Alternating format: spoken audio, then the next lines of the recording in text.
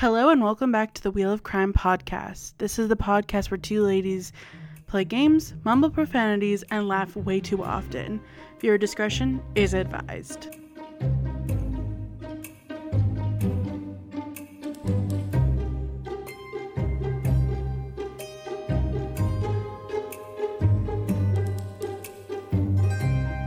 Welcome back to the Wheel of Crime podcast. My name is Jen.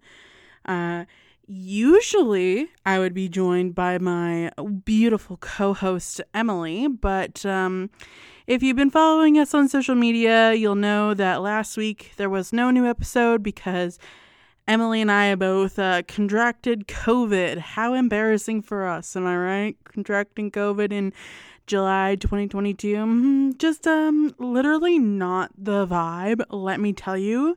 I've genuinely never been sicker in my entire life. So yeah, there was no new episode. And because of that, because we both had to take some time off of work, Emily is not able to join us this week. She's playing catch up on some work stuff. So I will be doing a solo episode for all of you. And then next week, we should be back to our regularly scheduled programming. But with all of that being said, let's just get right into our story for this week. I'm going to personally skip the life update and questions this week as I am here by myself and Emily is my bounce board usually. And I am hers. So lost without her, truly, my the other half of my soul. So today I'm going to tell you about one of the biggest and most infamous heists in history. This heist is known as the Dunbar Armed Robbery, which was the largest cash robbery to have occurred in the United States to date. It all started with a man, as many of these stories I tell you do. But this particular man was named Alan Pace III, and Alan was a resident of Compton, California. He was working at the Dunbar Armed Facility on Mateo Street as a safety officer. Basically, the company was a single-story depot where money from clients was trucked in, counted, sent out, and that was basically it. Alan's job duties included a lot of mundane tasks, making sure the fire extinguishers were filled. He was there to keep things safe, but part of that also required him to really know all of the ins and outs of the business. As the safety officer, he really needed to know everything about the facility, including the floor plans, the security camera locations, a way into the vaults where the cash destined for automated teller machines was stored, etc. So with all of this intricate information floating around in his brain, Alan had both an idea and an opportunity. He recruited 4 other people who worked as rent-a-cops for the company. Their names were Thomas Lee Johnson, who at the time was 27 and lived in Las Vegas, Freddie Lynn McCrary Jr., who was 29 and lived in Arleta, Terry Wayne Brown Sr., who was 37 and lived in LA, and Eric Damon Boyd, who was 29 and lived in Benea Park. And together they were going to pull off a heist at the facility. However, Alan didn't really let his recruits know how much money he had planned on taking. They hadn't discussed that. All they knew is they were going to get some cash. Everything was going great. Alan was able to case the place while on duty and really plan everything out. But Alan ran into a small hitch the day prior to the robbery. He was terminated by the company. Supposedly, he was discovered tampering with certain vehicles, but nonetheless, he'd already provided the group with detailed floor plans of the facility, like locations where they had cameras and door keys to critical areas. So the robbery was set for Friday night, September 12th, 1997. And that night, all 5 of them attended a party in Long Beach, California. After a few hours at the party, they discreetly slipped away and changed into black clothing and masks, and then drove to the Dunbar Depot. They brought ski masks, pistols, and a shotgun and radio headsets to help them communicate. A couple of vault guards were stationed close by to provide additional security, but they left their posts around 12:30 a.m. to take their lunch break. Alan and his crew knew the routine of the night guards, and they entered the facility right when they were taking their break through a side door shortly after midnight with a key that Alan still had despite his recent dismissal. That side door they entered into led right into the company cafeteria where our unsuspecting guards are taking their lunch break.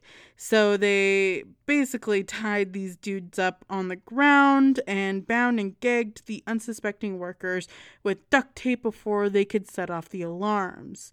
Alan then led the men into a vault area using a key that he'd taken from one of the supervisors, and after tying more up like the rest of the employees that they found, Alan and his crew used bolt cutters to break the padlock on metal cages containing the depot's cash. The thieves then started phase 2 of their plan. They backed up a rented U-Haul van into the vault dock. The men loaded selected bags of money. They stole mostly $20 bills that were meant for drop-offs at ATMs. But Alan, because he had really been casing the place, already knew which bags contained the higher denominations and non-sequential bills. He also had knowledge of other security recording devices and removed the tapes from the machines, destroying virtually all of the physical evidence that there would be against them. In less than 30 minutes, the thieves tossed nearly $19 million into the U-Haul, closed the van's back door, left the area, and returned to the party. Alan and his crew also left behind signs of forced entry to really just throw off the police. By the time they returned to the party, many of the guests were properly intoxicated and hadn't even really noticed that they left, making it the perfect alibi. It seemed that they had gotten away with it, but investigators found a crucial clue left behind at the scene of the crime. Now, more on this later. But investigators also really decided early on that they were going to downplay the heist to the public. They feared that if the true size, the money that was stolen became public knowledge, it would become national news and the robbers would go further underground and then they would have no chance of catching these guys. So for that reason, they described the haul as more than $1 million and nothing more. Now, due to Alan's recent termination, he was on the radar of investigators. So they kept a really close eye on him and other suspects to see if they would change their lifestyles in any way, from purchasing homes to spending sprees, etc. You know, had any of these guys come into a large sum of money lately? That's what they were trying to figure out. And due to the precautions that Alan and his team took, there really weren't many clues, except for one. More on that later. And Dunbar and their insurance company, Lloyd's of London, posted a $125,000 reward for information leading to the arrest and conviction of people behind the crime, but no dice. And as one of the lead investigators walked in a dimly lit garage on site, he noticed a tiny rectangle of amber-colored plastic that looked as if it had come from a vehicle taillight. It was notable because it didn't match any of the company vehicles. So, this is our only clue. So, the investigators sent this tiny little piece of plastic to an FBI forensics lab in Washington, which eventually was able to match the taillight to a 14-foot-long U-Haul truck. But this clue wouldn't be the spark that was needed to really solve this crime. It was a very small piece of the puzzle that really kind of left from nowhere. U-Hauls were pretty common It could have been anyone. And Alan himself, who was on the radar, didn't rent the U-Haul himself. He had one of his accomplices, Eugene, do it for him. And Eugene wasn't on their radar at this time. Eugene was not, really connected in any other specific way. And they were really focused on Alan. And Alan and his crew, they all continued to keep a really low profile and avoid purchases that would arouse suspicion. And after about 6 months, they enlisted help of a local immigration attorney to assist in laundering their money. They paid David Matsumoto and his assistant, Joaquin Bin, $1 million each to devise various ways to get rid of the cash. Gang members were soon involved in real estate transactions, purchasing cars, creating bogus W-2 tax forms to give the appearance of earning wages, and establishing phony front companies to pass the money through. Millions were used to buy automobiles and houses, and they used straw buyers to acquire at least 10 homes during public auctions of foreclosed properties. Some of the houses were rented out, while others were occupied by the suspects' families. A few $100,000 were spent gambling in Las Vegas, and IRS agents would later trace about $2 million to a company established by a man named Eugene Lamar Hill Jr. and Thomas Lee Johnson, who were laundering the stolen money. Under the name Rainforest, most of the money was used to buy an incinerator that burned trash without creating air pollution. And they paid themselves a salary of more than $100,000 to do this job. I mean, we stand environmental kings, but we do not stand criminals. So it's really a toss-up here. But things really continued to go on inconspicuously for years, about 2 years, until Eugene, our man, our environmental king, slipped up and he mistakenly failed to remove the original currency paper wrappers from a stack of cash he was using to purchase additional real estate. The skeptical realtor showed the money to police, and cops discovered that Eugene was also the individual who rented a U-Haul truck the day of the robbery. Uh-oh. Fucking Eugene. So, an informant then identified Eugene as the person who did, in fact, rent a 14-foot U-Haul the day before the heist and returned it a day later. It didn't help that when Eugene was later arrested, he still had a stack of bills bearing the same money wrappers as those taken in the robbery. Eugene then confessed and pointed authorities to other suspects. So Eugene was like, fuck it, if I'm going down, all these bitches are going down with me. Each man was charged with conspiracy to commit the robbery, using a gun during a crime of violence, and interfering with interstate commerce.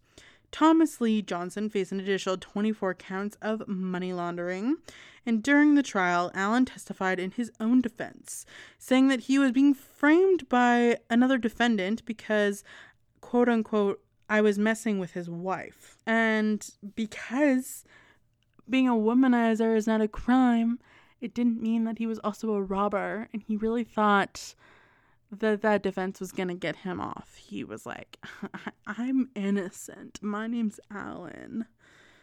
But it didn't work. And the father of one of the men testified against his son. Eric Damon Boyd did not take the stand himself, but his father, Steve, said that his son told him to launder about $177,000 in cash that came from a drug deal. So apparently his dad was cool with that, but not with the heist. I don't know. But his son later admitted that it was from the Dunbar armed robbery. And a task force made up of Los Angeles police detectives and agents from the FBI and IRS was able to recover around $5 million from the theft, mostly in the form of homes, cars, and other valuables. Authorities guessed that the rest was either spent at gambling tables in Vegas or burned because the culprits realized that many bills had numbers that could be easily traced and then traced back to them. So unfortunately, despite extraordinary efforts, over $10 million was still unaccounted for, said the then U.S. Attorney Alejandro Mayorkas in 2001, 4 years after the robbery. He also said, quote, "I encourage anyone with information about these funds to contact the FBI." Allen was sentenced to 24 years and 2 months in federal prison for the heist. Allen was also ordered to pay back the millions he and his 5 accomplices stole. U.S. District Judge Lord Baird characterized the sentence as a very long time, a very serious sentence, saying that she wanted to punish Allen for showing no remorse and for denying that he was behind the robbery at all. Of the sentences given to all the convicted robbers, Allen's was the longest. Eric Boyd was sentenced to more than 17 years, and the rest of the guys received between 8 and 10 years. Eugene also offered prosecutors the names of a lawyer and his former paralegal who were subsequently indicted on charges of money laundering, and the pair were accused of writing more than 50 checks totaling more than $1.4 million on behalf of 2 suspects for investments and laundering money used to make down payments on homes. As much as $10 million might still be hidden somewhere, though the convicted robbers won't spill as to where it's hidden. So investigators believe that there are accomplices at large who know where the cash is hidden, but aren't coming forward anytime soon. So Allen served his time at the FCI Stafford until being released on October 1st, 2020. And that is my story for you all today. Nice, short and sweet little heist episode. I like doing these heist episodes for my solo episodes. I feel like it's a nice break from my usual really serious serial killer stories and other murders. So yeah, if you want to listen to my last solo episode, I covered the heist of the Mona Lisa. Yes, the famous painting. And otherwise, we will see you next week for another new episode. You can follow us on social media at Wheel of Crime. We're on Facebook, Instagram, Twitter, and TikTok. You can send us an email. We're wheelofcrime@gmail.com. We've got a website that has all the things. It's www.wheelofcrime.com. And we're also on Patreon if you're feeling like supporting the show. And another way to support the show, if Patreon's not your thing, then you could leave us a 5 stars wherever you're listening. It's so helpful and greatly appreciated. But that's all for today. That's it. That's all. We'll see you next week. Okay, bye.